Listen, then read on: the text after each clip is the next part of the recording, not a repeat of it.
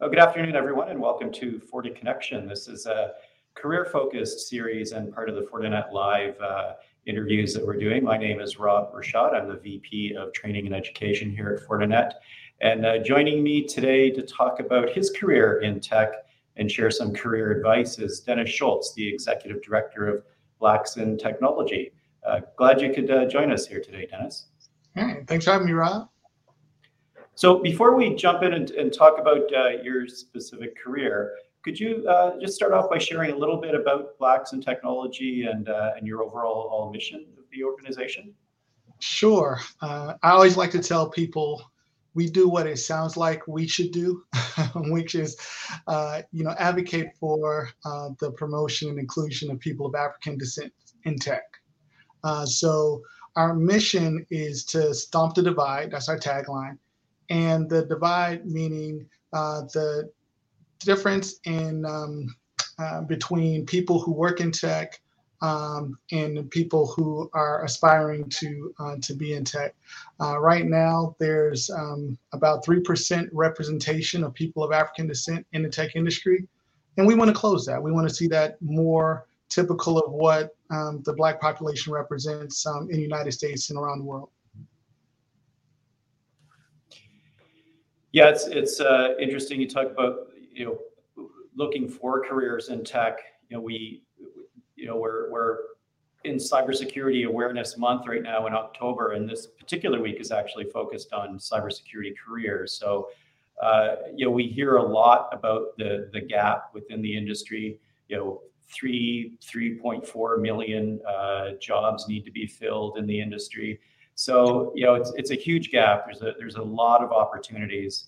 I understand. In addition to being the executive director at BIT, you're also an employee at Microsoft. So it sounds like you've had an interesting career so far. Can you share with us a little bit about sort of your personal journey in tech and how that's gone for you and sort of what your journey has been so far?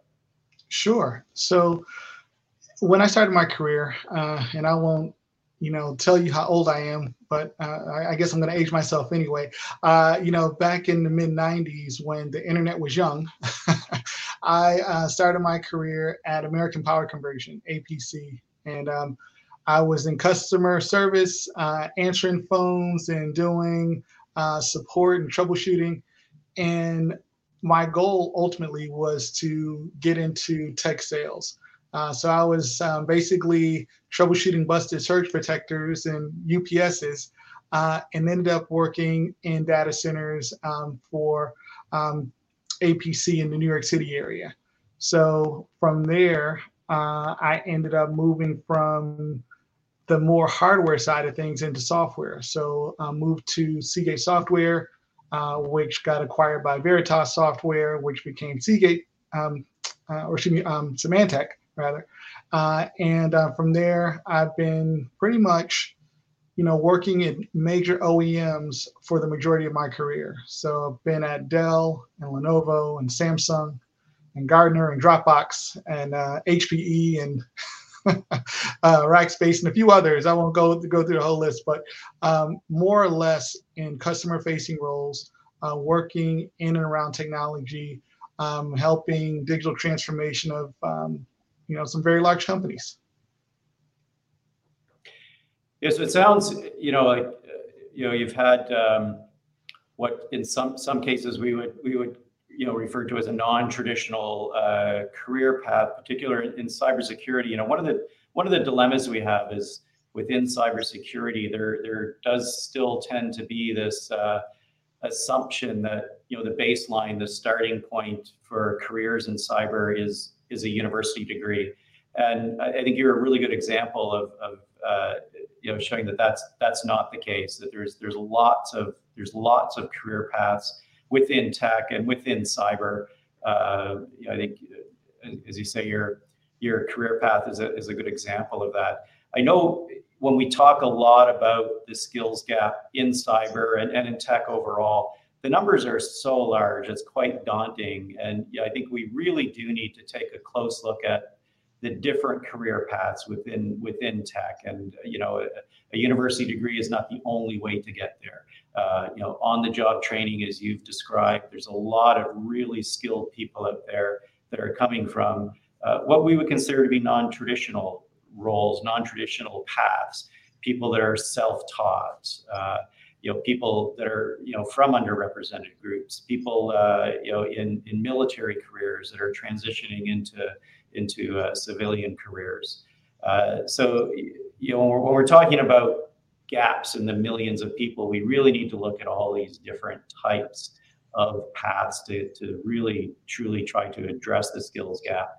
Fortinet, we have a commitment, obviously, to closing the cyber skills gap in particular. The Fortinet Training Institute is laser focused on that. As you know, as being a partner, we have an education outreach program where our objective really is to reach out to as many populations as we can and cultivating partnerships with organizations like BIT to drive a skilled, inclusive, diverse cybersecurity workforce. We're very proud to partner with organizations like BIT. As far as your membership goes, can you give us a little bit of insight into the benefits that your partner or that your members are seeing from partnerships like the one with Fortinet? Yeah, sure. And just to kind of echo what you were saying about the paths into the industry. I mean, it's a unique time for technology and IT, where a lot of companies had 4-year requirements for degrees, specifically in computer science, before they would even consider hiring someone in a technical role. Now, because there are so many opportunities and so many open requisitions that can't be filled by all the people who are getting computer science degrees, they have to, loosen up that requirement. So that opens the door specifically now for people who want to get into the industry without a 4-year degree. And programs like Fortinet and other self-paced learning programs where you can basically skill yourself up are really becoming the credentials needed, those practitioner level skills that are required by the companies who want to hire. As long as you can do the work, they're willing to give you a shot, is what we're seeing.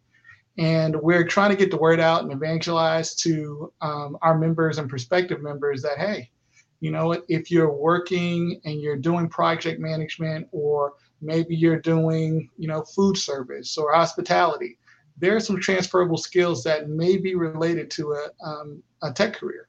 And in fact, there's a lot of careers in cybersecurity around, governance and compliance that don't require you to know networking, But if you want to dive into the technical, we definitely have programs like the Fortinet program, which basically takes you from very beginner level skills up into a point where if you complete the level 4 certification, you'll be considered for entry roles in cybersecurity, which is great.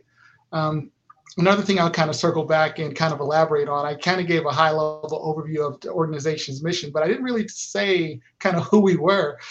We are the largest technical organization for IT professionals of African descent.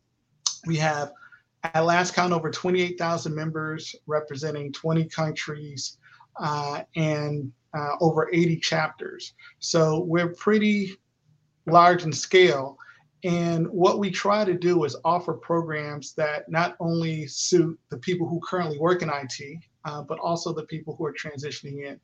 The people who are already in the industry, we want to see them move into senior level management and executive roles. But there are a number of people who we want to reduce the barrier to entry for and provide resources around and support. So we have mentorship programs and technical coaching for anybody who's interested. And the fact that Fortinet is a program that doesn't have a fee associated means that there are a lot of opportunities for people to just test the waters and see if it's something that they'd be interested in pursuing a career in. And I'd be remiss if I didn't mention that cybersecurity is one of the fastest growing and highly demand specializations in tech. As you mentioned, there are millions of jobs open.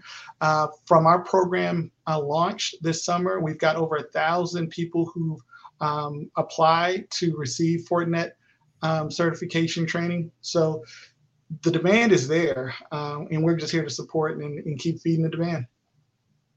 Yeah, there's a couple of things that you brought up there that I'm hearing over and over again when we're working with different organizations. We work with a lot of government agencies around the world on trying to address the workforce issues and so on. And we really are hearing a lot about this. The folks coming into the industry from all of these different career paths, people transitioning from military is a good example where you mentioned there's a lot of transferable skills. Military service members are a really great example of that, where they're used to working in very high pressure situations and ambiguous settings and so on. And so there's a lot of that type of characteristic is present in cyber. So I absolutely agree with you. There's a lot of skills that are very transferable. And the point as well that it's not, as this industry continues to mature, there's a lot of roles that aren't necessarily what you would, traditionally think of as the really techie role, where there's a lot of skills that you can bring to bear in a cyber role that aren't necessarily about just networking and cyber security that we would traditionally think of, security operations and policy and so on. There's a lot of other skills that can be brought to bear on the problem. The other thing that you mentioned is not just people coming into the industry, but also people progressing within the industry is very important as well from a training perspective. We all know, not just in cyber, but in technology, there's always a need to be continuously learning. So, programs, organizations like yours that are looking at not just bringing people into the industry, but also progressing into more senior roles, I think is really important and critical as well. I was very happy to hear that we were sponsoring your conference this year.